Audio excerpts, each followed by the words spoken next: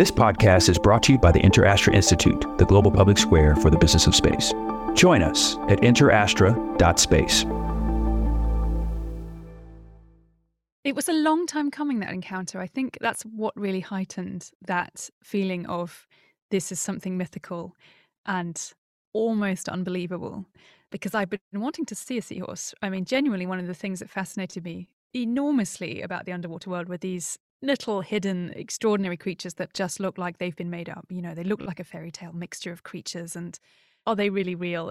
I wasn't really questioning that, but that moment where I did finally see one, it was a mixture of, at last, they are here. And it's one of those feelings, and I often get this with different things underwater, when I've just felt this enormous sense of privilege to be in that spot at that time when that animal happens to be there too. I am the only person to have walked in space and gone to the deepest point in the ocean. Hi, I'm Kathy Sullivan, and I'm an explorer. Exploring doesn't always have to involve going to some remote or exotic place. It simply requires your commitment to put curiosity into action. So join me on this podcast journey as I reflect on lessons learned from life so far and from my brilliant and ever-inquisitive guests. We'll explore together in this very moment from right where you are. Spaceship not required. Welcome to Kathy Sullivan Explores. Before we take off, I have a gift for you. I believe that no matter where you are today, an active thirst for knowledge will help unlock your ability to live a life of meaning and happiness. So I'm sharing some lessons I've learned on my road less traveled. Over at KathySullivanExplores.com, you'll find my 7 astronaut tips to improving your life on Earth. When you sign up, I'll send them to you, and also make sure you're the first to discover future podcast episodes and learn more about exciting adventures ahead. Just head on over to KathySullivanExplores.com. It was as if I had seen a unicorn trotting through my garden. That's how my guest today describes her first encounter with a seahorse in the wild. Helen Scales' fascination with the sea began on childhood trips to the seashore in Cornwall, England. An ad for a free introduction to scuba diving opened her eyes to the delight of being underwater among the fish, rather than stuck on the shore, and set her course to become a marine biologist, specializing in tropical reefs. She has lived in 7 countries and dived in the waters of countless more, one of the perks of a career in oceanography. Helen is the unusual scientist who is also a good storyteller, bringing the wonders of the sea to us in print and via the airwaves. She has written 7 books about the sea, most recently The Brilliant Abyss, a sweeping and brilliantly written survey of the deep sea floor and the wondrous creatures that live there. Helen Scales, so delighted to have you on the show with me today. Kathy, it's a huge pleasure. Thank you so much for having me. You and I have many things in common, but the central one is a real love of the ocean. Yours got started somewhat earlier than mine, according to your biography. Tell me where that first early love, what your first memory is of loving the ocean. Was it family vacations or school, or where did that come from?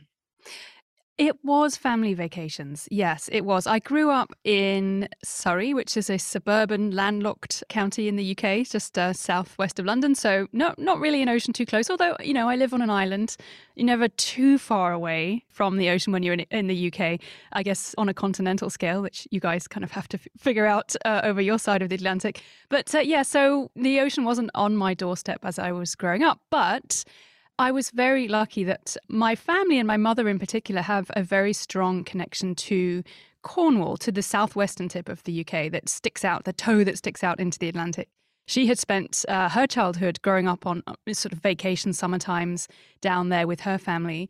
And later in life, I think with some money left by my grandmother, we bought a tiny little stone damp cottage in the middle of Cornwall on the edge of this wild moor, kind of midway between the north and south coast. So we had the coast within a short drive. So it was very normal for me to spend pretty much every time I wasn't at school, whether it was Christmas, holidays, Easter and summer, we would go down to Cornwall, and we would be in our little place. And my favorite times were always the ones when we went to the coast to explore the beaches and the sea life. So I guess that for me, yeah, it was just normal. I would always have that memory of these wild Atlantic, cold, quite often grey, quite often wild waves of this part of the ocean was where I guess, yeah, had all my first experiences of the salt water, the creatures, the exploration. Yeah, that's where it was.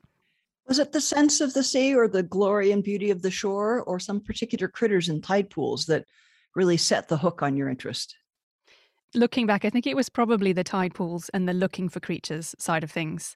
I always loved I have always, I think now looking back as well, really loved that sensation of being at the coast, the smell, that enticing, you step out of the car and you're there because you can smell it. We always played that game of who can see the sea first as you're driving in, catching that glimpse of the horizon for the first time.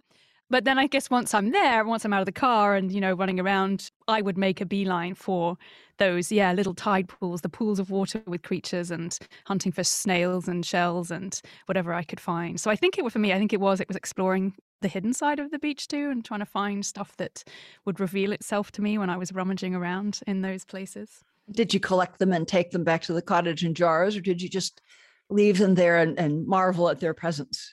I mostly left things there, I think. I remember I went through a phase of kind of wanting to draw and paint these things. So I did used to kind of go through a phase of collecting shells, bringing them back to the house, painting them as in like not on themselves, but on paper.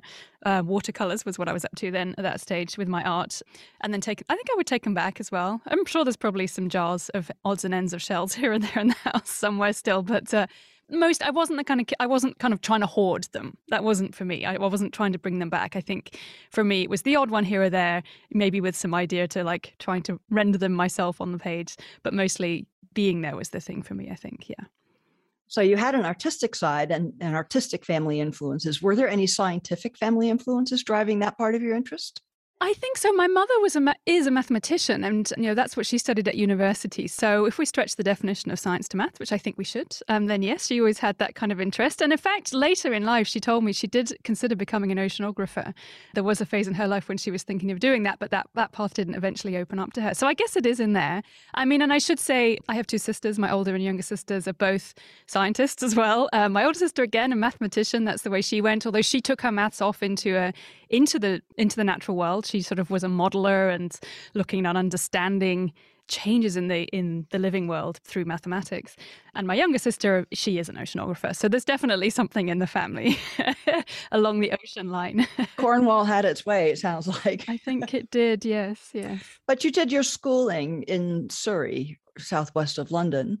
Somehow around age 16, was that when you first got to scuba dive? What brought that about and made that possible? Yeah, I hadn't had it cemented in my mind yet at that point. So 14, 15. I was very green-minded as a kid at that point. At that point, I think I did think I was going to become a rainforest biologist. And I think I bored my friends silly because at that point, being an eco nut and a greenie kid wasn't really mainstream. And there wasn't many others like me who were very concerned about the environment. We're talking kind of early 90s when I remember very vividly being very passionate about the Rio Earth Summit, for example, and hearing about the Amazon rainforest being burnt down. And I became vegetarian and probably completely unbearable to a lot of my friends going on about these things, but that was where my passion lay. So that was there for a while. But then I think the ocean, it did just kind of like lap at my thoughts a lot. And I did think that I'd like to have a go at being under the water, and kind of in an abstract sense. And then in a very real sense, the opportunity came along. A friend and I noticed that our local swimming pool in Surrey, long way from the ocean, but they were offering a free scuba try dive. It was a club that would then go on to train us, but we just first of all decided we'd go along and jump in a swimming pool and have a go. And we just loved it, loved that sensation of being fish. The first moment I put my head under the water and was like, I'm breathing, but the water is above my head, what's going on? And I really loved that. So we signed up for classes, and for the next, it was in our last 2 years of high school, we would go along once a week to the local pool and we would jump in and they would train us in the next levels of diving. And we were trained very well. It was the British Sub-Aqua Club were very thorough training for British waters as well, challenging conditions that we then eventually got to when we got out into the open waters. But yeah, so I think I knew I did want to dive, but it was just seeing that and having that chance really by chance, I love to swim. I think we just noticed one time when we were swimming, there was a sign up saying, do you want to come try diving? And we were like, sure, let's do it. And I was hooked.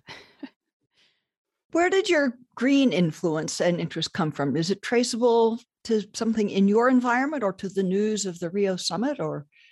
I think it's a mixture of, specifically at that time in the early 90s, I think it was a real rise of green awareness among certain people. And I think I was definitely one of those.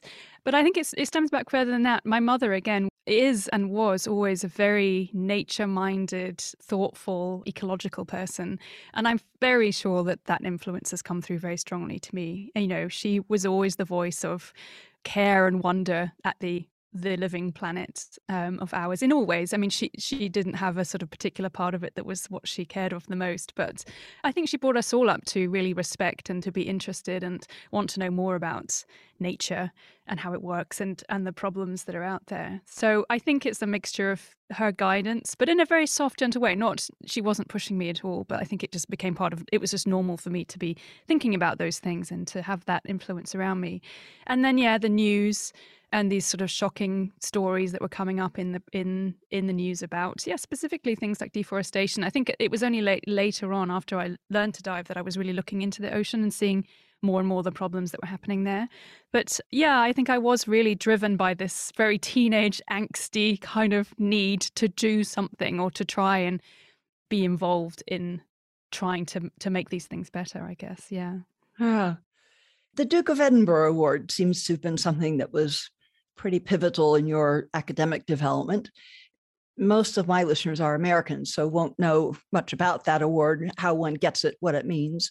Tell us about that. What is it? How did you get it? And did it play the kind of influence in your life that it struck me perhaps it did? Absolutely. Maybe I should have mentioned it already. In fact, this whole scuba diving thing was partly for the Duke of Edinburgh Award. So, it's a scheme that was set up by the late Duke of Edinburgh. And the idea is to give young people, I think up to the age of early 20s, you can do this award. And there's various different levels. You take it through different medals. You get your bronze, your silver, and your gold. It's sort of offering an opportunity to get hands-on experience in all sorts of things. So it's very interdisciplinary, and you had different categories of things you need to do. I kind of see it's sort of a similar way to, I guess, a parallel perhaps to the scouting organisation or Girl Guides. You didn't sort of have that same sense maybe of belonging to a group of people who regularly met up and did things together, but it was more of an individual pursuit. So you would go off and I think you had to do something that was skillful. So that could be music or art, but it was something outside of your school curriculum that you would do and pursue. And there was various ways of measuring that kind of progress that you would take at different levels. There was a sports section. I think there was a community service section. There was an expedition, and that was a very exciting part. We were trained in small groups. So that was a small group kind of endeavor, and go off and hike basically. And eventually at the gold level, it was quite a decent hike. I forget how much we had to do. It was so good. I don't know if we did 20 miles a day. I forget now. In some of the more challenging places in the UK, some of the more challenging outdoor spaces, I remember going for some wild hikes up in the North Yorkshire moors on some pretty bad weather and things like that. So, that kind of outdoor pursuit was part of it.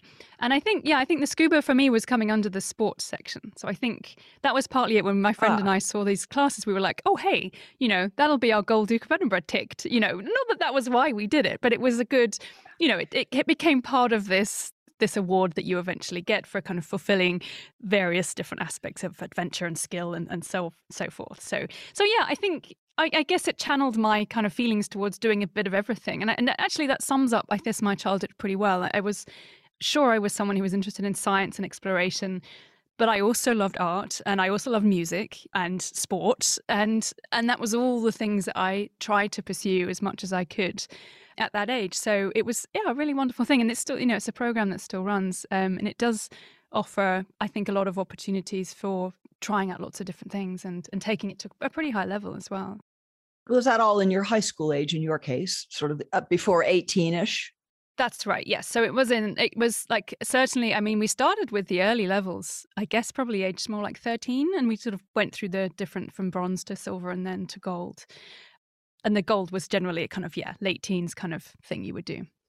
You've become quite a writer, and we'll come to that further down in the conversation. But in an interview You commented, you said, I was busy being a marine biologist when out from inside me climbed a writer and a speaker. Were you already interested in music and art and other things? Were there any hints of that writer being hidden inside you at this age?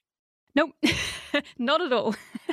I mean, I wasn't bad. And I think, actually, no, maybe that's not quite fair. I guess I was always a big letter writer and a diarist, actually, as well. I would write long diaries in my teens and younger too. So maybe that was the hint. Maybe that was the hint. But I never considered it to be anything particularly well written or interesting for anyone else to read. I just liked communicating that way. And then also, this was back in the day when, to keep in touch with my friends during school vacations, we didn't have anything. I mean, we could pick up the phone and speak to each other, but often we would write letters. And I really I've kept those letters. I'm a big keeper of letters as well. I have huge boxes of ones I've sent. And I had a lifelong friend in Canada, and we would send letters across the Atlantic to each other, all the way through childhood. So I think at some point we must get together, and I know she kept hers and I've kept mine. And, it's a lovely record of life, I think, those sorts of details that you write down in a long handwritten letter, which I miss. I don't do it anymore. Not really. Occasionally I think I should do it and I, get back to it. But everything else is so much easier, emails and everything else we have. So I guess that was it. But I never considered myself a skilled writer. I did okay in English at high school. I was fine, but I never considered myself to be top of the class by any means. Whereas I kind of was in science and some of the other things I did stand out a bit more in terms of that sort of stuff, but never English. So it was a real surprise, actually. And enjoying it, I think, is the thing that surprised me. I didn't expect to find it such an enjoyable and joyous pursuit to write words and stories down, which was a wonderful thing to find out in my mid-20s. Very much, because many writers, of course, many authors write about how difficult it is and how grueling it is to chain yourself to the chair and your hands to the keyboard until something comes out. Oh, I have that too. Yeah. Yes. I don't think it's escapable. So you're Duke of Edinburgh Gold. You're kind of adventurous and artistic. No, you've loved the ocean. Now you've discovered how cool it is to be able to breathe underwater. How did that determine or shape your course from high school onward? Was it clear right then that that's what I want to do, combine science and ocean and the ability to be a fish? Pretty much. I think you've nailed it, actually. That certainly when I left high school, as I went on to do more studies, it was very much in my mind, like, be the fish as much as possible, basically. Explore and be in the ocean with any opportunity. And that really did drive me. I mean, in the early years, I took any chance I could, or made any chance I could, to travel, to work overseas, to experience and explore different corners of the ocean. I was strongly drawn to the tropics and to coral reefs. I mean, simply because, of course, they are beautiful and diverse and so important. And I think as I've gone on, I've really expanded my views to other parts of the oceans. But it was a very driven pursuit of that particular place, or those particular places, that ecosystem that drove me in those early years. And part of me feels like, was I too narrow-minded? But actually, maybe not. Maybe I personally needed that drive to that thing, that place I wanted to go to get me there. And then I kind of broadened out later on, but it was very much, off I went. I think it was a day after, maybe, I got my high school exam results. And I found that I got my grades to get into Cambridge. The day or two after that, I left for Belize and took myself off overseas for the first time to the tropics. It was my first tropical expedition, and went diving for 3 months. So, I knew that's where I wanted to go. And aside from a few days of dreadful homesickness when I got there, which all seemed suddenly like this was a terrible idea, I got through that and realized it was the idea I had in my mind originally. But it was, sometimes you don't quite get there immediately when you've worked so hard to get somewhere, and then you realize, oh gosh, it's really quite difficult and different as to how I expected. But I settled into that, and it was wonderful. And then, I guess on from there, I've been incredibly lucky to combine the science and the exploration and travel for many different expeditions, and eventually, after more study, jobs overseas. I've shared experiences with my then husband, who came along partway through all of these adventures, and he's not a marine biologist, but he dives, and now dives a lot more than he was before we met. And so we make opportunities to go places together, and combine our research. And now with my writing too, that's a pretty movable feast too, which is nice. So we can kind of mush things together. Yeah. I want to come back to that jaunt off to Belize. Tell me more about that. Was that you went off on your own? Had you managed to latch onto an expedition? Yeah, I was on an expedition. So it was early days of when I think it's really quite common these days for you to sort of join an organization, an NGO that has puts together teams of people to go and train diving. And I was already a diver at that point, but I was so I joined a small team and we were all based on a little island together, and we had this work schedule put in front of us. So it was really, for me, I didn't sort of spearhead that research or that place. I was joining an existing group. But I think for me at that stage, it was exactly what I needed to get a taste of being in the tropics and doing this kind of research. And I loved it. I really did. I got a real sense of working in teams. It was wonderful people who were there too, similar-minded kind of conservationists. I think it's big business now, these sort of conservation. Some of them slip towards a bit more kind of ecotourism, which is fine. I guess it depends on what you want out of it. And I think it was early days of those sorts of organizations. So was this like doing research or teaching Belizeans to dive or bringing Westerners down to Belize to have the experience and appreciate it? What mix of motives was driving that? So it was a mixture. Yeah, at that stage, the expedition I was on, we were a team of we were surveying, mapping out coral reefs. So our ambition was this was a long project. It wasn't just my 3 months. It would run on and more people would join. And I think it was an early plan to get basically kind of basic habitat maps for the Turnerf Atoll, one of the largest atolls, I think, in the Caribbean. And what we were doing was we would just go down and we would be mapping out the coral and the fish populations, coral habitat and so on. And then that was going to be fed into this management plan. So I think it was a very specific goal in mind in terms of the science. They just needed to know what was there. And we were basically the grunt force, the workers, but it was pretty good work. It's not a bad thing to be diving and counting fish, No. But someone's got to do it, right? So that's what we were doing. But at the same time, there was a program. A part of that program did involve getting Belizeans to come and join us, and they were trained up. And so we worked alongside Belizean scholars as well. So yeah, it was a mixture of, I guess probably it was like us Western kids were coming in, and probably the money we were paying was helping to cover the costs of those guys. And then we all worked together on these mapping projects, this mapping project around the atoll. So I think, still I could go back to the map and be like, this is the bit that I surveyed. It wasn't, it's a huge, great big thing, but these were the 3 months that I was here, and we worked our way along.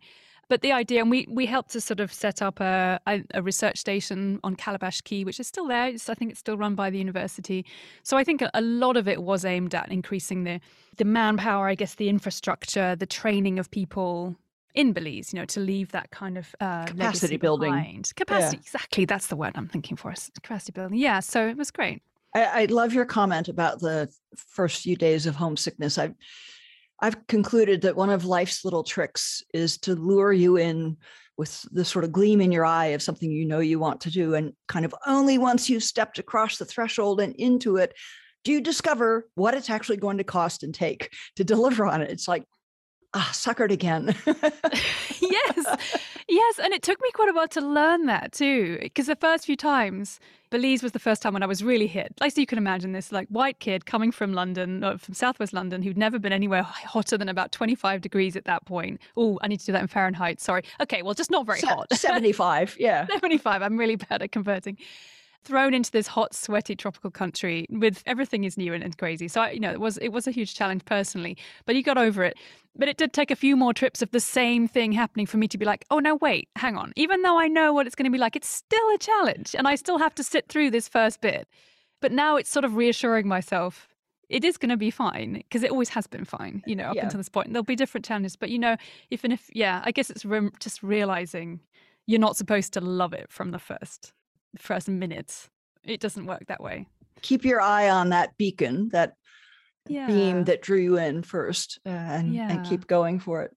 So you had a bit of a back and forth career, as I understand it, academically, with some of the NGO work in parallel with, or was it sort of taking time out from universities and going back and forth between formal studies and field work? Tell me about your journey from the Belize expedition to your PhD. Yeah, sure. So I guess it was a bit of back and forth between different degrees. Some of it was just in vacation time during undergraduate. Yeah, I took a year between high school and my first degree. So that was my decision to go off and have to go and dive as much as possible and to go and see the world. And so I did that. I spent time also in Australia. Wonderful thing I enjoyed. I think the highlight, two things really. One was working on the west coast on Ningaloo Reef, working with whale sharks. There was a whale shark research project and kind of monitoring tourism and so on going over there. So I spent quite a bit of time out that way. That wasn't with Brad Norman by any chance? It was, yes. in association, he was around. I'm not sure if I actually worked. I think there were a few days where I worked with him. He was definitely around. I was with the government organization that's now changed. It was called the Conservation and Land Management Group at that point. I think it's something else now. But he was around. Yeah, we did have some days on the boats together, so that was fun. Yeah, so I did that, and that. The northwest corner of Australia, right? That's Ningaloo. Right. Yeah, Ningaloo. It's a very special place for me. I've been back since, and it's the lesser known. I've seen it all, but never been able to dive there. Oh, do if you ever get a chance. It's a very different. A very, very different place to the Barrier Reef, which I then did go to the Barrier Reef after Ningaloo, and I dived there a good deal, and also off the coast in the Coral Sea, which was extraordinary. But Ningaloo is just, it's accessible. It's a fringing reef, so you can just, and it's got a beautiful national park along the coast where camping is fantastic, and you can just flop in the water and snorkel and see wonderful things, or go off the coast a bit further and see these beautiful whale sharks, which still are coming and are just still extraordinary. So yeah, it was wonderful to be there. It's very close to my heart. And yeah, and then I did some stuff on the East Coast too, which was great. So yeah, I guess there was a year of exploring. Then I went to university, to Cambridge, and studied hard as a zoologist. And each of the school vacations, the high university vacations, I also went off and took myself to different parts of the ocean to study and to do that sort of work. So I was in California for one summer. I was in the Philippines for one summer. And then after I graduated, I then went off and did a master's course. I decided, because I did zoology in Cambridge. There isn't a marine science as it is program. Although I did end up doing a dissertation on the trade in corals. So I tried as I could to kind of specialize, but Cambridge was where I decided to go, and there's it's a broad science course that you do there. So I did a master's degree. I went up to Newcastle University and I studied tropical marine biology up there, and that led on to my first job. Coals to Newcastle and tropical reefs. How is there a tropical biology department at Newcastle? Yes. You're very good. You're very good for pointing that out. Well noted. Yeah, there's just a great marine science department up there, and a bunch of people who specialize in the tropics. I do remember it was a great master's course with people who came from all over the world, and including guys from Hong Kong and for various different countries. But I do remember we did have to do some practical training of survey techniques, and we did it up in Newcastle. I should say this is Northern England. If those of you who don't know where Newcastle is, it's Northern England. It's it's a lovely part of the country, but it's hardly tropical. It really isn't very warm. It's very grey northeast coast of England. Exactly. And we did have this day, I forget what time of year it was, but we were taken out on the university's boat. They have a research vessel that we went out on just for the day. And it was rough as anything. It really was this extraordinarily cold, rough day. And I just remember the look on my friend's face, the guy who'd come from Hong Kong. And he's like, I signed up for tropical biology. What is this about? This is not what I was expecting. A rough day on the North Sea. He was having the reverse of your first experience in Belize. He's never been somewhere that cold and grey. Exactly. Yeah, he has. We did not on this boat, luckily, but another time it did snow, and it was the first snowfall he'd ever seen. So that was quite fun. It was a real bringing together of different things. True, I studied for most of the year in Newcastle, but then I did spend 4 months at the end of it in Malaysia for my dissertation. So off I went there, and then that led to my first job, actually. So I think, looking back, I think a lot of the times things I've done they've been just quite fortunate things that have fitted one to the next. And maybe it wasn't exactly planned that way. It certainly wasn't planned that way, but it happened, and opportunities came along, and I would say yes, and let's do it. And this is one of them. I went to Malaysia for the research, I think, because I traveled there. Actually, after graduating, I went out and had some time with some friends, and we just traveled around Southeast Asia for fun. And I ended up really liking Malaysia and seeing some interesting questions about what was happening in some of the islands there in terms of tourism, because it seemed to me that tourism was increasing very rapidly there, but without really much infrastructure to look after waste management, for example, things like that. And I was seeing really terrible kind of pollution happening at that point. And this was back in the late 90s. Were you having to make those all work trips?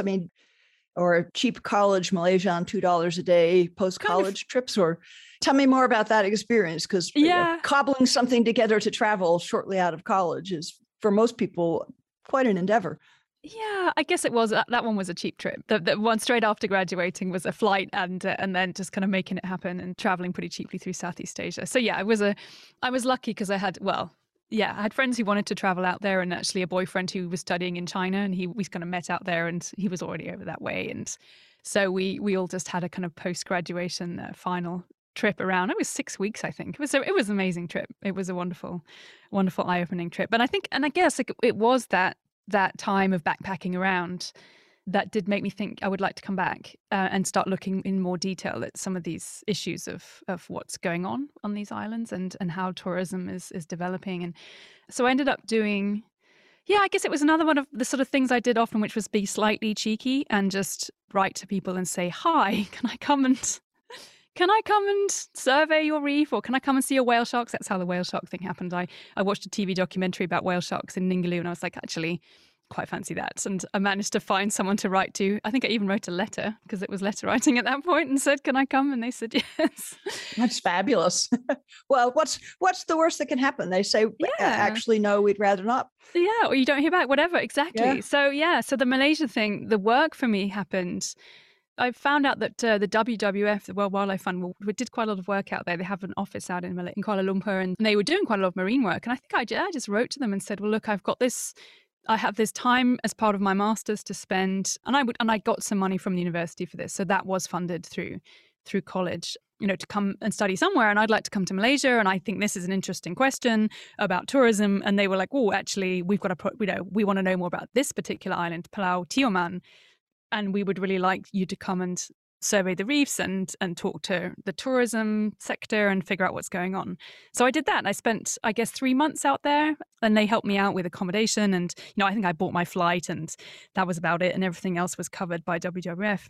And that was great. And then at the end of that, the person I was working for as a volunteer just for my master's then said, well, there's this other island on the other side of Malaysia, which we also would like to know more about. And we have a little bit of money to pay you about $5 a day, probably it would be, if you want to come back and just run this project for a year. And we'll pay your accommodation and you'll have to fly out. So I had to raise, it was I'm pretty much broke even, I'm sure, over that first year of working. It was not a lucrative time of my life, but, it was the experience I had. And they just said, yeah, come back. And so I then became, the field biologist I'd always dreamed of. And it was challenging again in different ways, very different ways. But I did it. And that was the beginning to being able to call myself, I guess, a marine scientist. It felt like I was actually running the show at that point. And that was before my PhD. So that was cool. So I did that for a year in Langkawi and tried to survey reefs, even though mostly I couldn't see them because the water was very cloudy. It was not my expectation. Yes. Were you working on your own or with some other Westerners or Malaysians or? We had a very small team. There's a couple, I think coming and going, there's one or two other Malaysians who would come out. I actually ended up working on that with my then boyfriend because he was also a marine scientist. He was on the same master's as me. And I basically kind of said, well, could I bring him too? And then when WWF offered me this job and they said, sure, we can stretch it to $10 a day. Go for it. So off we went. So you're proving the power of notice an interesting question. Yeah. And then dare to ask someone about how to pursue it. Yeah. But you had made a good observation that there were questions about the tourism that deserved some follow-up. You brought something with you to that equation. I hope so. Hopefully I did. Yeah. It was certainly a huge learning curve for me. The practicalities of doing conservation and looking after these places in different countries and so on. So no, it was an interesting time. It was. Yeah. So finish up at Newcastle. And does the next thing fall into place naturally or? So the Newcastle finished. I spent that year following that in Malaysia. That was leading up to, sort of a year later, I was then thinking, what next? I'd always had a PhD in mind. I mean, I was thinking of doing a PhD straight after my first degree. And there was some possibilities at that point. But then, it went off in a slightly different direction with the masters and that. And then, I thought I'd come back and in fact came back to Cambridge, but had other ideas of working again in Malaysia, but a slightly different part of it. So far I'd been working on the peninsula, so around that western part. And I'd always kind of dreamed about going to Sabah across to Borneo, where there are in some places, and in one particular place I managed to end up in some really extraordinarily diverse and pristine reefs, very different to the ones I was surveying near to the mainland in Langkawi. I came back, I mean, I was very lucky. I mean, again, I guess a sign of, well, I've always worked very hard. I've been one of those people who gets a huge kick out of doing very well when you've worked and studied and you get to sit an exam and do well in it. And I always loved that feeling.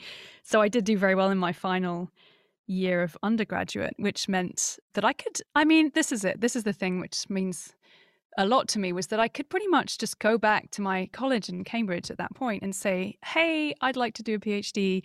And they said, sure, here's some money.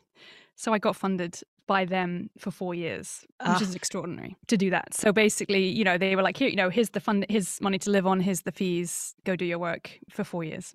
It's a good thing to point out, I think, to many listeners may not know this, but that's not an uncommon thing in the sciences in the US and Canada as well, that you are a research fellow and a research associate in the department, and some sizable proportion, oftentimes all you would need of your expenses, living expenses and academic fees, are covered.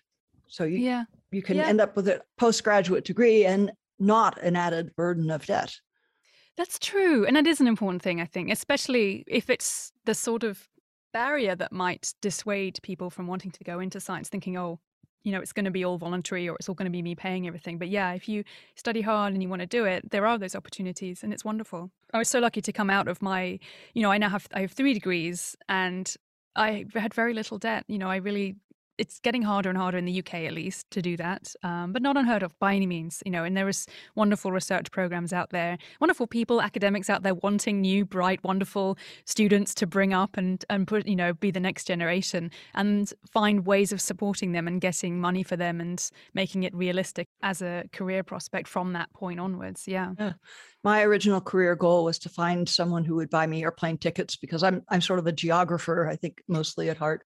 And the sciences, at least the earth sciences, are also quite a good key to that sort of life. Yeah, absolutely.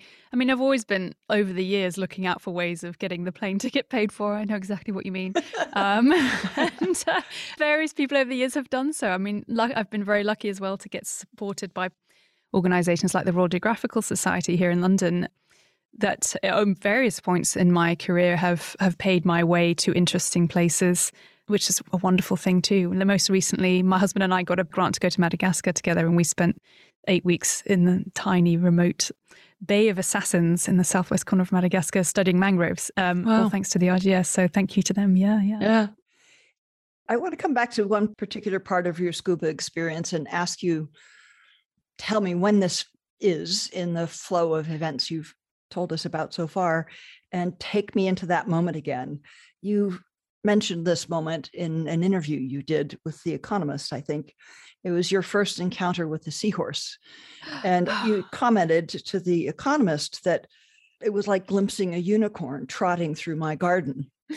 Tell us about that. Tell me about that encounter, where and when, and yes, which seahorse was it, and what do you remember? Yes, it was a long time coming, that encounter. I think that's what really heightened that feeling of this is something mythical and almost unbelievable, because I've been wanting to see a seahorse. I mean, genuinely, one of the things that fascinated me enormously about the underwater world were these little hidden, extraordinary creatures that just look like they've been made up. They look like a fairy tale mixture of creatures, and are they really real? I wasn't really questioning that, but that moment where I did finally see one, it was a mixture of, at last, they are here. And it's one of those feelings, and I often get this with different things underwater, when I've just felt this enormous sense of privilege to be in that spot at that time when that animal happens to be there too. It lets me into its world for a few moments or a few minutes or however long I'm lucky to see it for. And, just this enormous sense of I put myself here and I didn't know what was going to be here. And along comes this wonderful creature to show itself to me. And I just love that. And the seahorse was one of those things. It was in Vietnam. It was actually while I was researching my first book, I decided I wanted to write about seahorses almost because of this feeling of like these wonderful creatures I'd never seen. And surely if I write a book about them, I'm going to have to see one. There's no way I'm going to go through this without seeing one of these creatures, these magical things. So I was in Vietnam. I was actually there to study and to research the trade in seahorses, which at that time was really quite rampant in Vietnam. I think there are some more controls there since then, but shrimp trawlers were really taking a lot of bycatch, and I'm sure they still are, but collecting seahorses if they caught them incidentally and trading them on to China as Chinese medicines. So I was there to look into that, but I had a few days at the end of the trip and I thought, well, I had seen a lot of dead seahorses, sadly, that were being trawled, but I wanted to see them in the wild for real. So I did do some dives and we saw one. And yeah, it was that kind of strange mixture of feelings when I finally did see it, of this extraordinary joy, but also just incredible peace and satisfaction of, oh, finally, here we go. Here's this animal I wanted to see for so long. And it was really hard as well because the seahorses aren't very fast swimming things. Usually you'll find them, I think the one I saw was actually asleep. It wasn't really moving. It just was sitting there with its tail curled around a piece of coral. And it was fairly oblivious to me. So I had to say goodbye. Like I wasn't going to sit and wait for it to swim off because it wasn't going anywhere. And, normally if it's a shark or a manta ray or a turtle, you grasp onto the moments you have in its company and it's going to swim off without you. But the seahorse was just going to stay there and I couldn't stay there because my air was going to run out. So I had to finally reach the moment of sort of saying goodbye to the seahorse and turn my back and swim off. But it was, I always remember this bright orange little thing, had a little black kind of saddle on its back.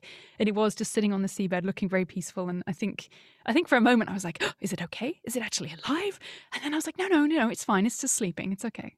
Yeah, they do just tend to hang out coiled around a bit of coral or something. Yeah, exactly. You said they are traded for Chinese medicines? Yes. They're not aquarium critters, but to grind up and turn into some. What is the perceived use of them? Yeah, so it goes back a couple of hundred years as this idea of them being a medicinal ingredient. In fact, even the Romans had ideas that seahorses had some potent powers. There were kind of recipes that if you take a seahorse and you burn it, you take the ashes and you mix it with goose fat and you rub it on a bald head, then, your hair is going to grow back or some nonsense like that. That's the Romans, but it's been a traditional Chinese medicine. Seahorse has been there in textbooks for quite many centuries. But now it's becoming much more popular to have them as an ingredient. It's one of a mixed ingredient in these sorts of remedies that are prescribed or that people decide they want to take.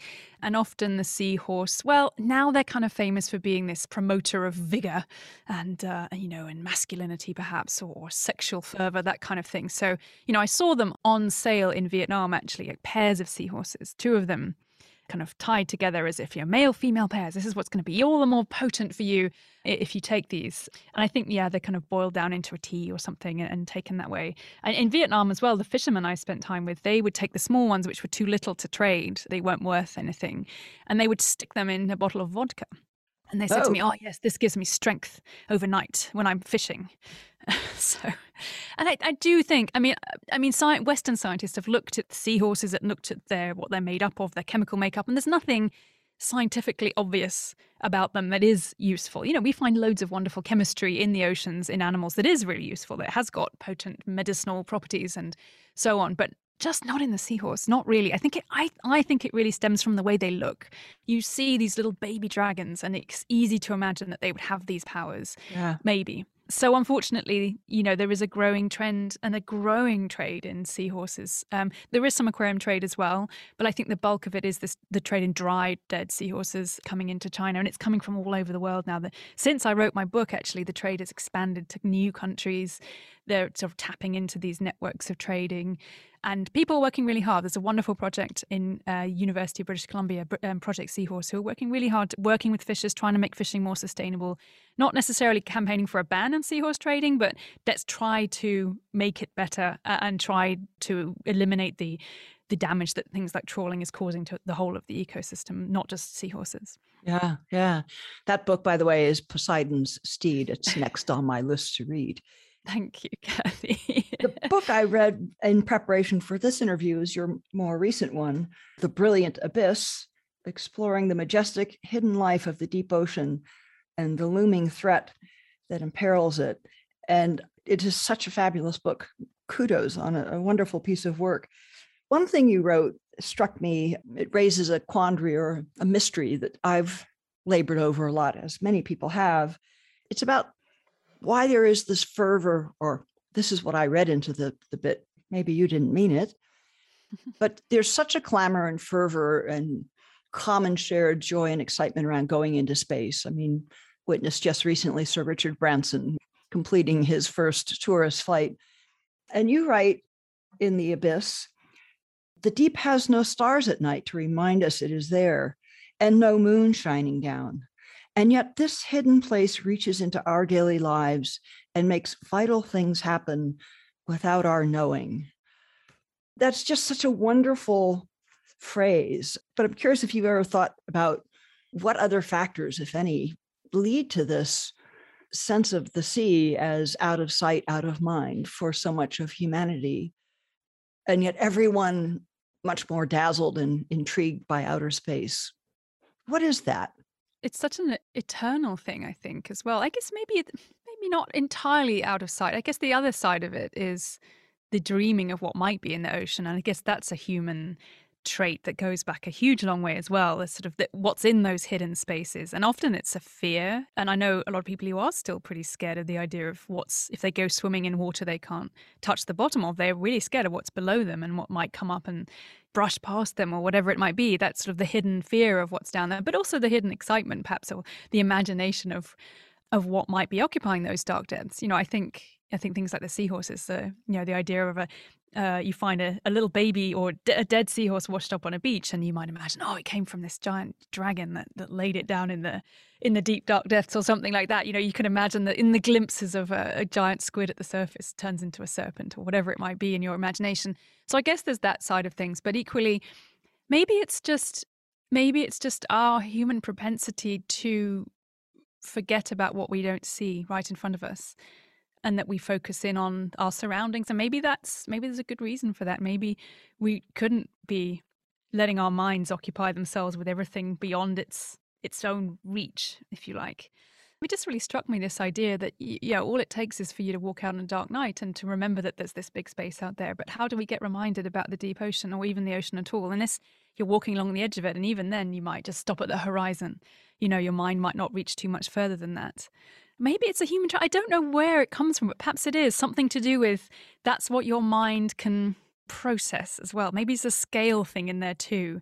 I've always wondered about that, actually, in terms of, we as humans, we've evolved to perceive a certain range of wavelengths of light, and there's a lot we don't see. And I think we've also, in the same way, kind of evolved to understand a certain range of sizes. We can neither imagine the infinitesimally small, neither the enormously big. And so, a human sort of time scale and a human physical scale are what we can kind of associate ourselves with. So equally, it's hard to imagine geological time, and how do you get your head around millions of years of change? And we have to find ways to do that.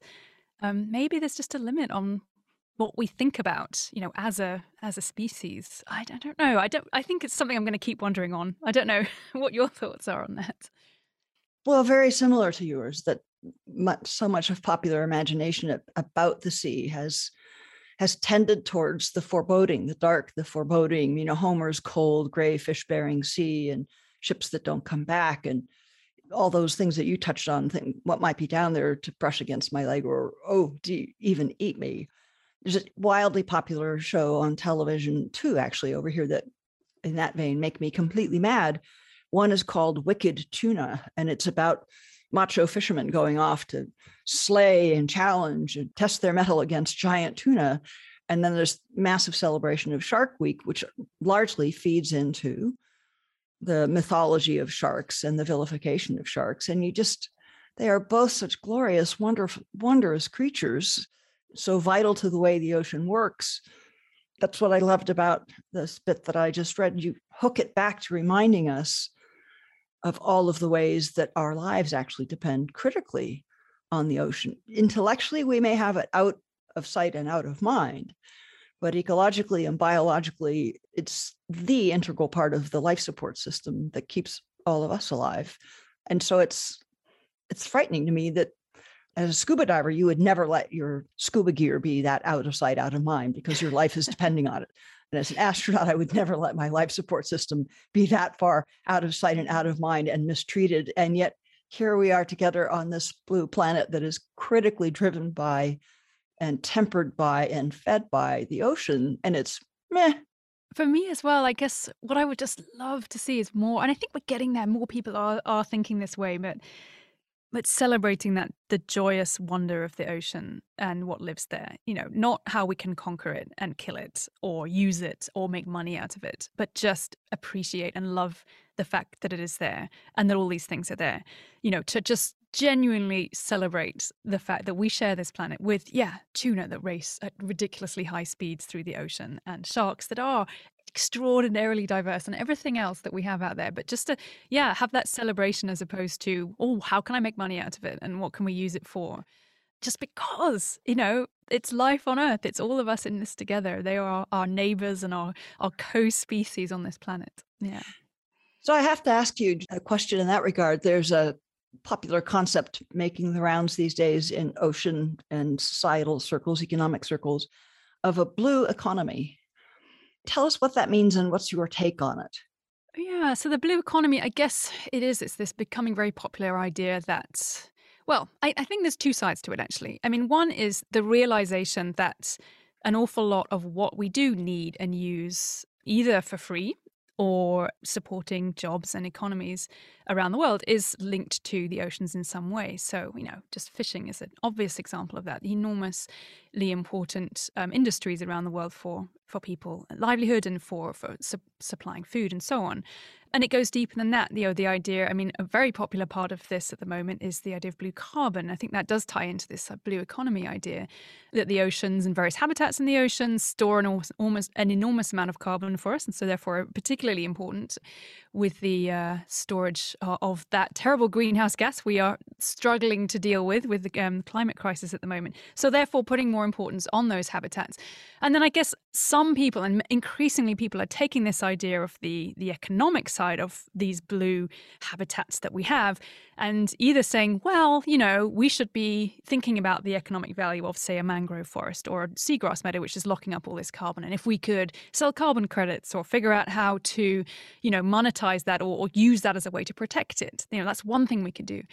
But equally, and I think the more worrying side for me personally in terms of an aspect on this blue economy sphere is almost an expectation that the ocean should provide humanity with the basis for a growing economy specifically. And that's what worries me the most, actually, is the idea that the ocean should be part of looking for economic growth and pushing towards that. Because, there are aspects to that which could really lead you towards damaging, I think, exploitation and over-extraction. If all of you're thinking about is, well, how can we use these ocean riches, be that living or non-living riches in the ocean or various things we could extract from the ocean, how can we leverage that for the betterment of global economies, which I think that's the misfocus in all of this. I think what we should be bringing it into is knowing, as you already said, we rely on the oceans and healthy oceans in ways that we're starting to understand and in ways that we still haven't quite fully grasped.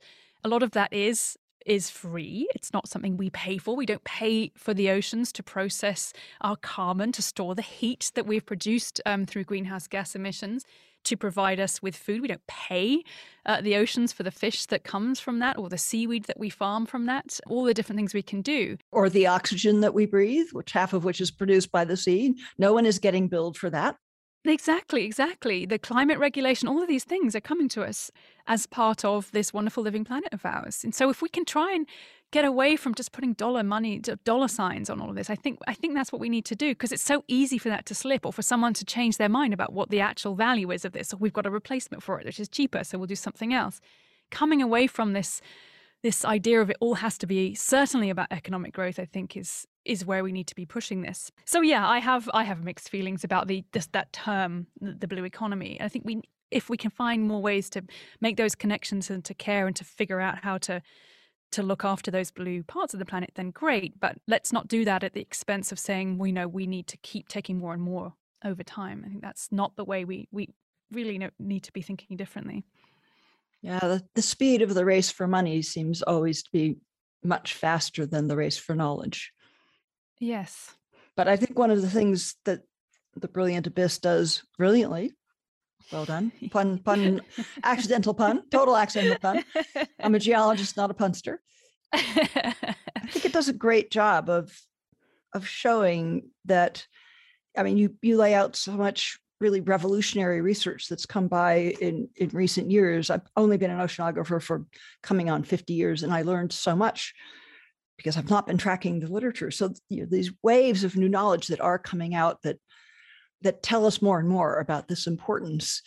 And yet that knowledge is not advancing fast enough to give us real certainty about what the consequences would be if we just ramp fishing levels up again or mine metals off the seafloor.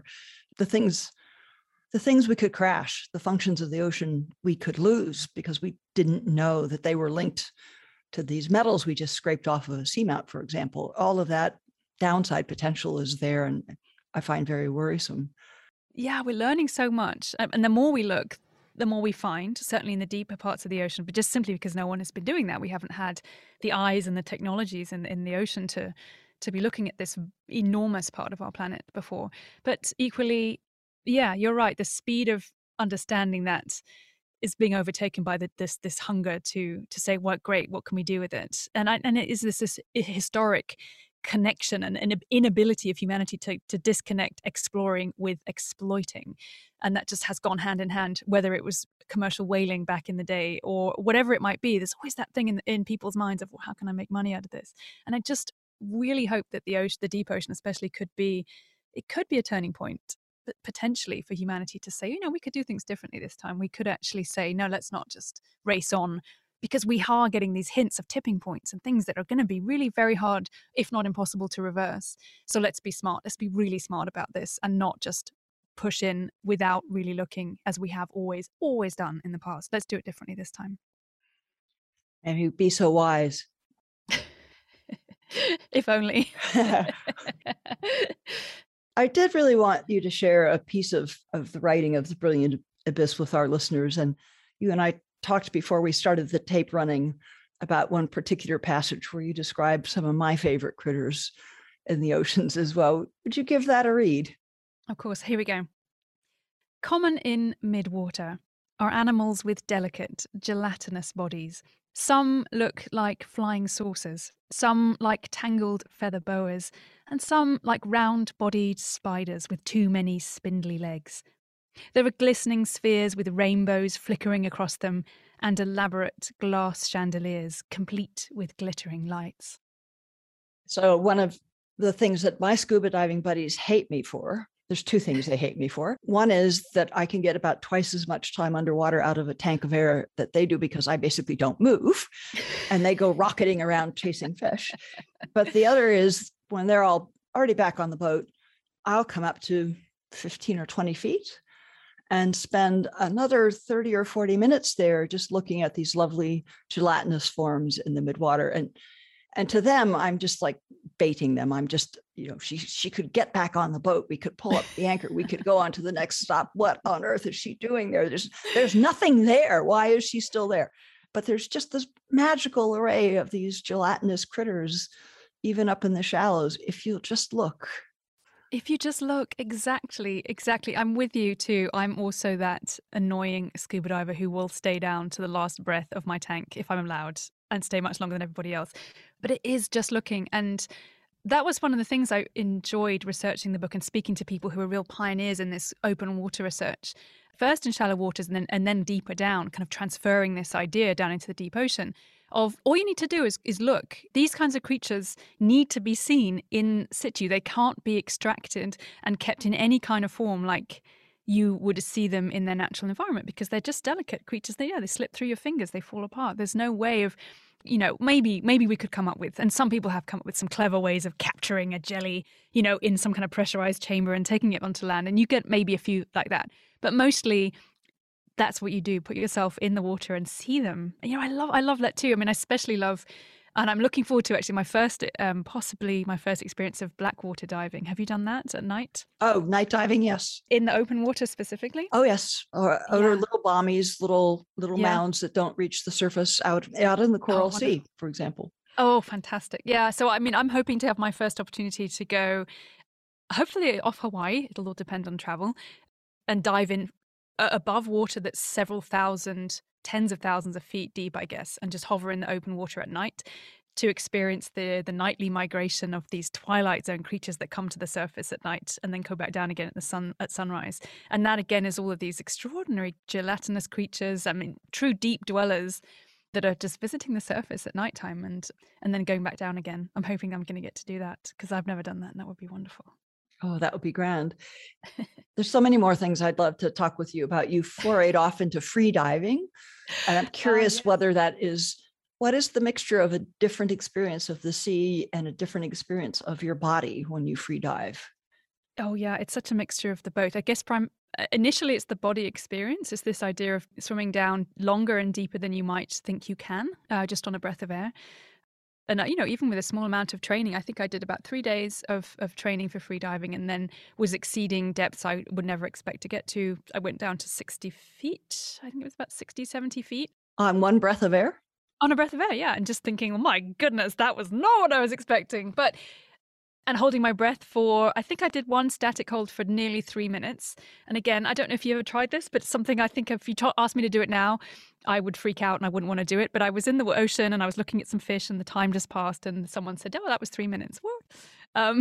Again, with some training, to teach your body that you actually are okay deeper and for longer than you think you are, and learning to relax. So a lot of it is just a meditative state as well, almost, of really controlling your heart rate. Obviously, you breathe very gently and slowly up to a good free dive. You're not hyperventilating. You're really relaxing and getting down there. And then if you do, and I'm not someone who pursues depth in that way. Like I did that 20-meter dive almost to see if I could, and then I was like, great, I'm probably not going to do that again. But it's nice to know I can. For me, sort of slightly shallower depths are kind of the sweet spot, maybe, I don't know, 10 feet, 20 feet, something like that, where you can just hover and just very easily be in the water. And as much as I love scuba and I always want to do that, there's something just so quiet and simple about being neutrally buoyant, and that means taking down quite a lot of weight with you, more than I expected, actually. I mean, quite a big heavy weight belt to let you just hover, let's say at 20 feet, and just be there for a minute and hover there. And the animals, the fish will not swim away so much because you haven't got the bubbles, and you can just be in the water. And it's in open water or near the seabed, wherever you are, it's still a wonderful way to experience that ocean. You can't stay for very long, but it's nice to have that moment of peace and an observation, I think. So I love doing both, and I hope I'll get to keep doing both of those ways of being in the ocean for as long as possible, because it's a great thing to be able to do. And what about getting to go personally firsthand into the abyss, which is tens of thousands of feet deep, thousands of meters, 6,000 meters down to 11,000 meters? There's not scuba and free diving down there. You need a seriously strong titanium sphere. Any interest in doing that? I would love to. I mean, I loved following your exploits, Kathy, going down into the Mariana Trench, and lots of other people who've since followed you as well with that wonderful team. Yeah, I would. I am slightly claustrophobic, so I know I'd have to overcome that. Not badly, but I think I would have to maybe channel my inner free diver in terms of just controlling my relaxing and not freaking out about what's coming, because it's going to be a long time, hopefully, in a whole day or whatever, however long it's going to take. I would jump at the opportunity to go into the deep ocean and see it for myself. I haven't ever done that, and I would love to. Again, a hugely, I guess, life-changing perspective on the planet. I'm sure you've had that, and I'm sure it's something that will stay with you, I guess, having sort of been there yourself and looked out of that window at this other place we've thought about a lot, and lots of people have been, and there's a whole bunch of ways we now study and understand these deep parts of the ocean, but there's something very different about being there, even if you still, I think what I would be wanting to do is probably, well, not really, but I'm still stuck in a bubble. I think I'd love to get out. I know I couldn't, obviously. That would be really bad, but your imagination does wish for the frame of the viewport to go away. That's true. Yeah. Well, and it's your master's alma mater, University of Newcastle, is where the team lead of the science team that works with Victor Vescovo is based. And Alan Jameson has done fabulous work, shallower than, well, in the Marianas Trench, but also at somewhat shallower trenches where there are still fish and large crustaceans and just other absolutely magical critters. Yes. Oh, yes. Yeah, sadly, Alan wasn't there when I was a student. I think if he had been, I suspect my trajectory might have been a bit different. I may not have escaped off to Malaysia. Perhaps I would have escaped to the bottom of a trench instead. Who knows? Well, Helen, a feature of this podcast that's becoming quite common is to have a little bit of a lightning round of quick, short questions on the tail end. So Sure. ready for some lightning questions? Yes. Dogs or cats? Oh, cats. Yes. Hidden talent? Hidden. Oh, I like to wear my talents very obviously. I've given away my breath holding. Give me a moment. I think of something. Hidden karaoke star? Well, I keep my piano playing pretty well hidden at the moment. Maybe that's it, simply because I don't really play very much. There's a bit of a hidden. I do play piano. There you go. Your most memorable dive? Ooh. One that springs to mind right now. I have loads, but the last dive I did in Palau a little while ago and dived with a manta ray, a very close encounter with a manta ray. It was a dive I was told there'd be mantas and I didn't think I'd have my luck. And then I looked across and literally within arm's reach, there was a huge manta ray kind of watching me. And I've heard that they're quite smart creatures. They have fairly big brains. And I was just fairly sure it was thinking about, what are you? And I was thinking, what are you? It was a good moment. It was a great moment. That's wonderful. Do you have a favorite fish? I have like a rolling kind of weekly, this week's favorite fish is, because there's so many wonderful things. So, so it changes frequently.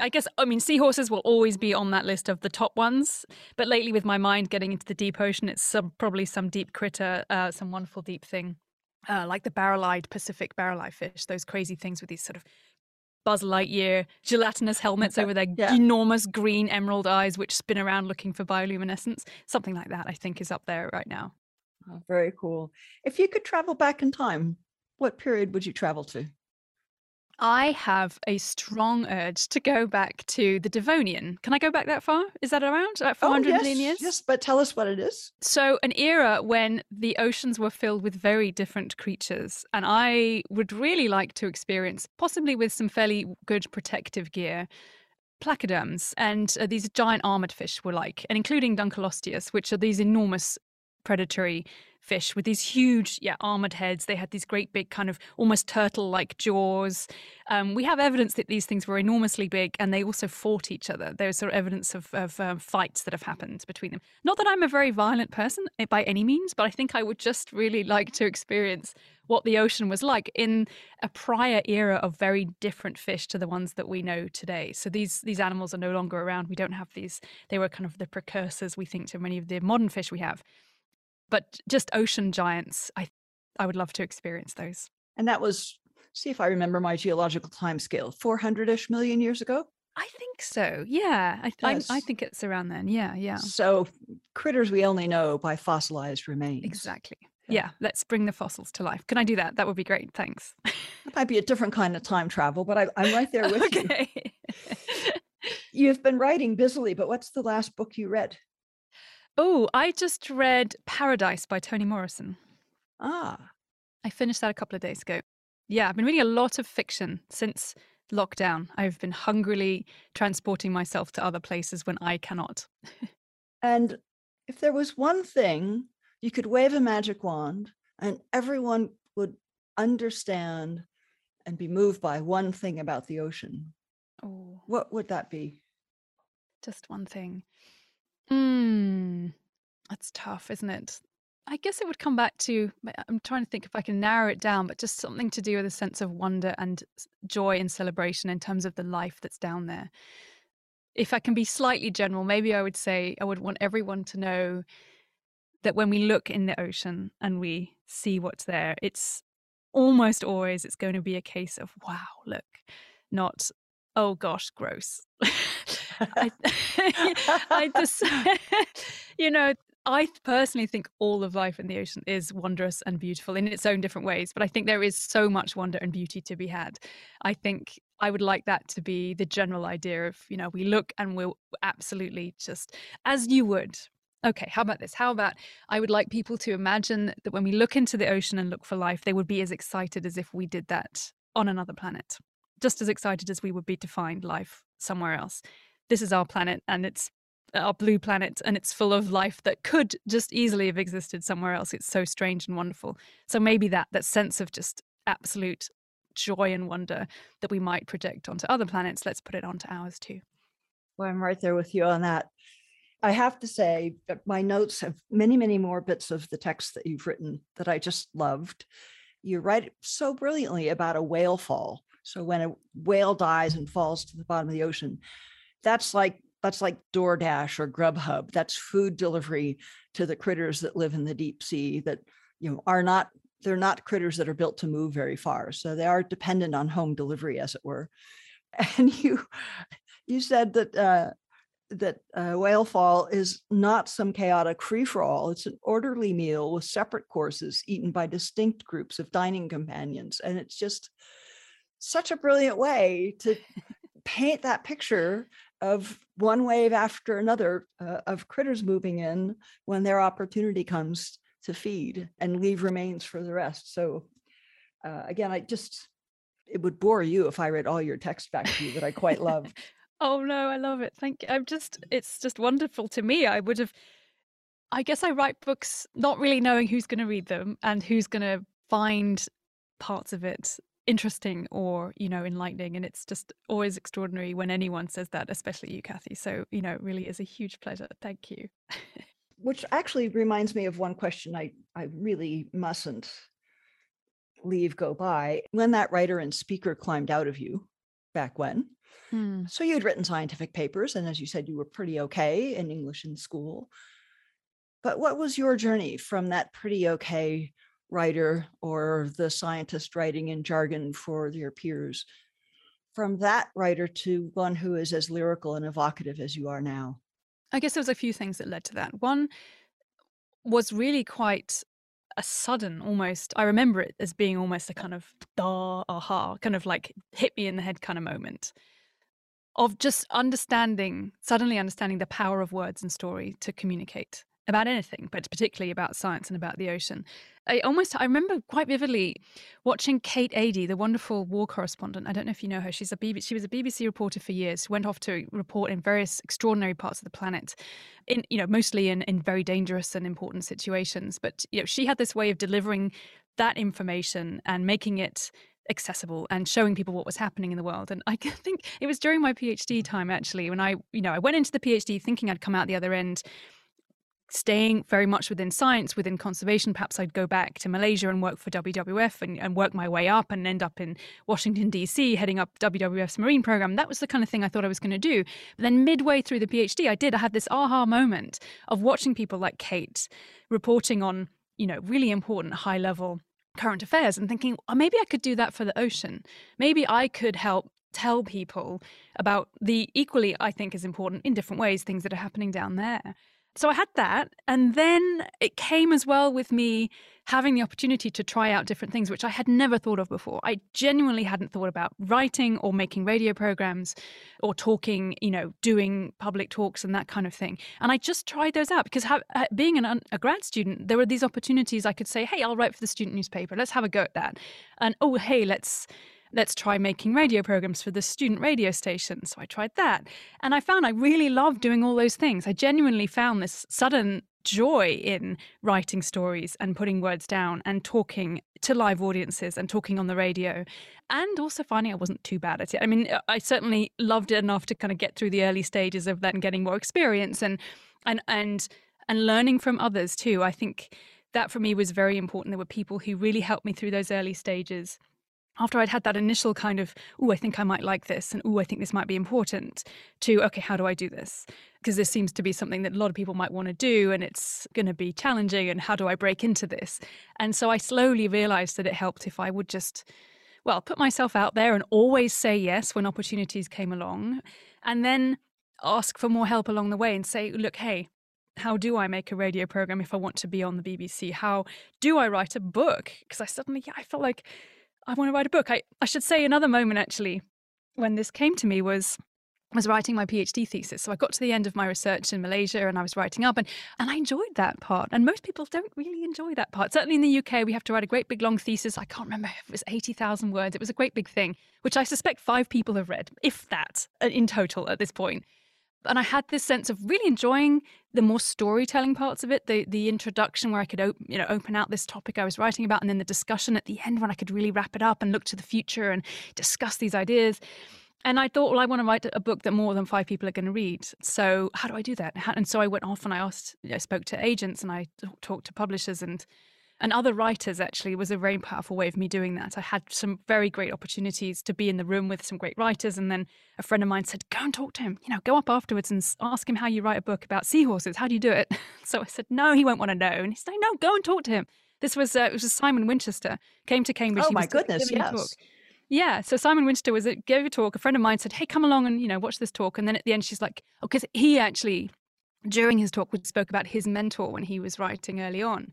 And so my friend said, you want to write this book, go and ask him, go and ask him for some help, go and see what happens. So I kind of did. And I went up and I said, hi, I had this idea. And he said, okay, that sounds interesting. All right. And then we left it at that.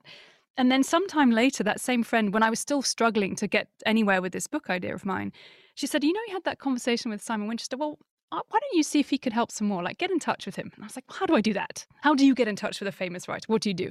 Well, okay. And so I, looked at his books, figured out who his agent was, wrote a message to his agent, trying to pretend I was way more important than I really was, and said, I would like, I'd like a message. Could you send a message through to Simon? We met in Cambridge and so on and so on.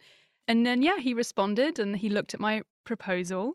And this is a key thing as well I'd really like to pass on. Maybe this is for anything, but especially if anybody is maybe thinking of going into writing or this kind of field, because you're going to get told no a lot. So I had this idea for this book and I sent it across to Simon.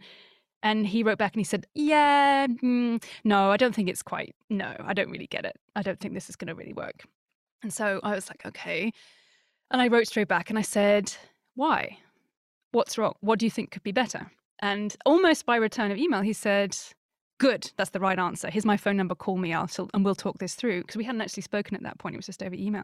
So it turned out that this kind of gut feeling, I didn't even know why I'd said that. No, tell me why. Why is it not good? Tell me what I can do to make it better.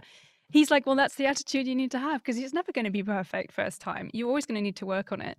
So and so we had a conversation and he helped me through the ideas. I rewrote the proposal and then that's the one that got the book deal. So I guess it was just that feeling of asking for help. And then even if it's not quite the right answer you want, well, seeing how much more help you can get to figure out how to change that and working hard at it and not expecting it to be a yes first time, because it's never going to be a yes first time.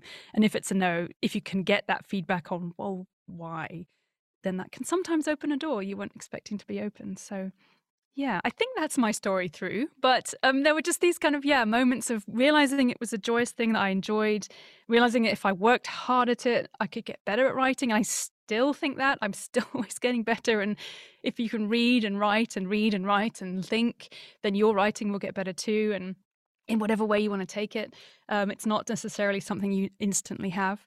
But if you enjoy it, I absolutely recommend it as a thing to do. It's an extraordinary experience to write down, in this case for my latest book, a good 80,000 words, and send them out into the world and see what people think of them. It's a huge privilege. Well, you have surely grown your audience to well beyond 5 people. I mean, you've I hope so. Wonderful awards. Spirals in Time, your book about seashells, was BBC4 Book of the Week and got Book of the Year nominations by the Times of London for all the listeners here, The Guardian, The Economist, and Nature. I mean, so bravo, you're well above 5. I did it. You probably got at least 3 or 4 zeros on that 5 now. Oh, it's a huge privilege. I don't think I ever imagined that it would keep going for this many books as well. I mean, it was just it was one book after the next. Really, it's all you can do. But getting to the point where you think, oh yeah, this is a thing now. I can probably keep doing this. That's a nice feeling. It's a very nice feeling. And so, do you have some other notional titles in work? More books will be coming? I do, yes. I've recently, just this year, made my first foray into children's writing, so writing for young people, young readers. So I had a title about the Great Barrier Reef, came out earlier this year, which was wonderful. I mean, and what I love about that is, I guess, coming back to this early interest of mine in art, and I continue to have that, but felt very much like I was drawn into science. And at my high school, you had to kind of choose, really, certainly later on, if you wanted to be an artist or a scientist. And so science was for me, but realizing I can come back and really embrace the more creative side of me.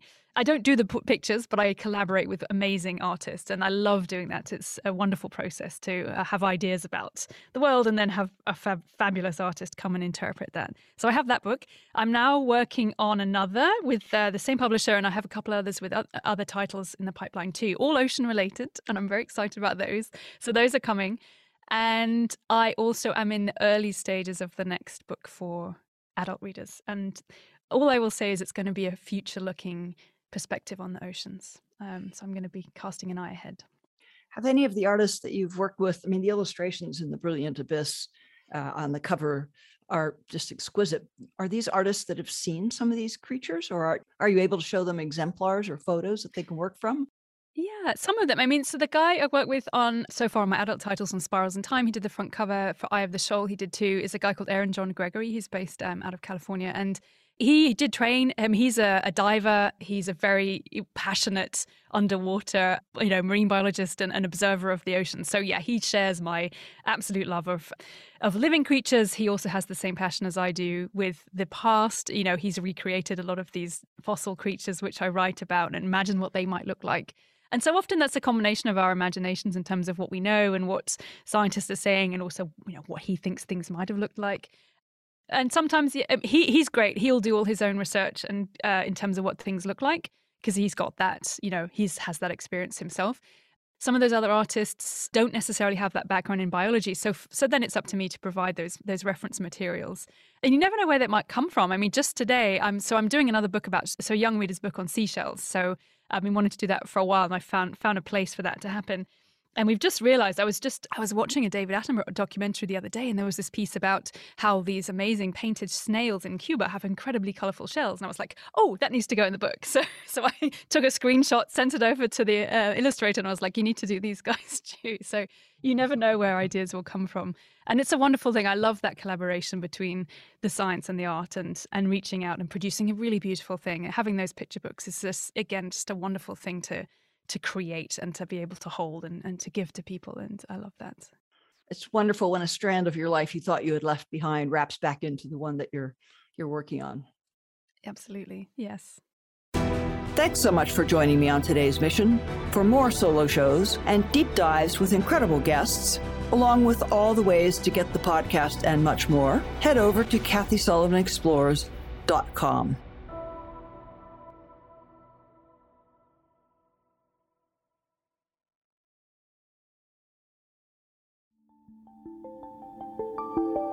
This podcast is brought to you by the InterAstra Institute.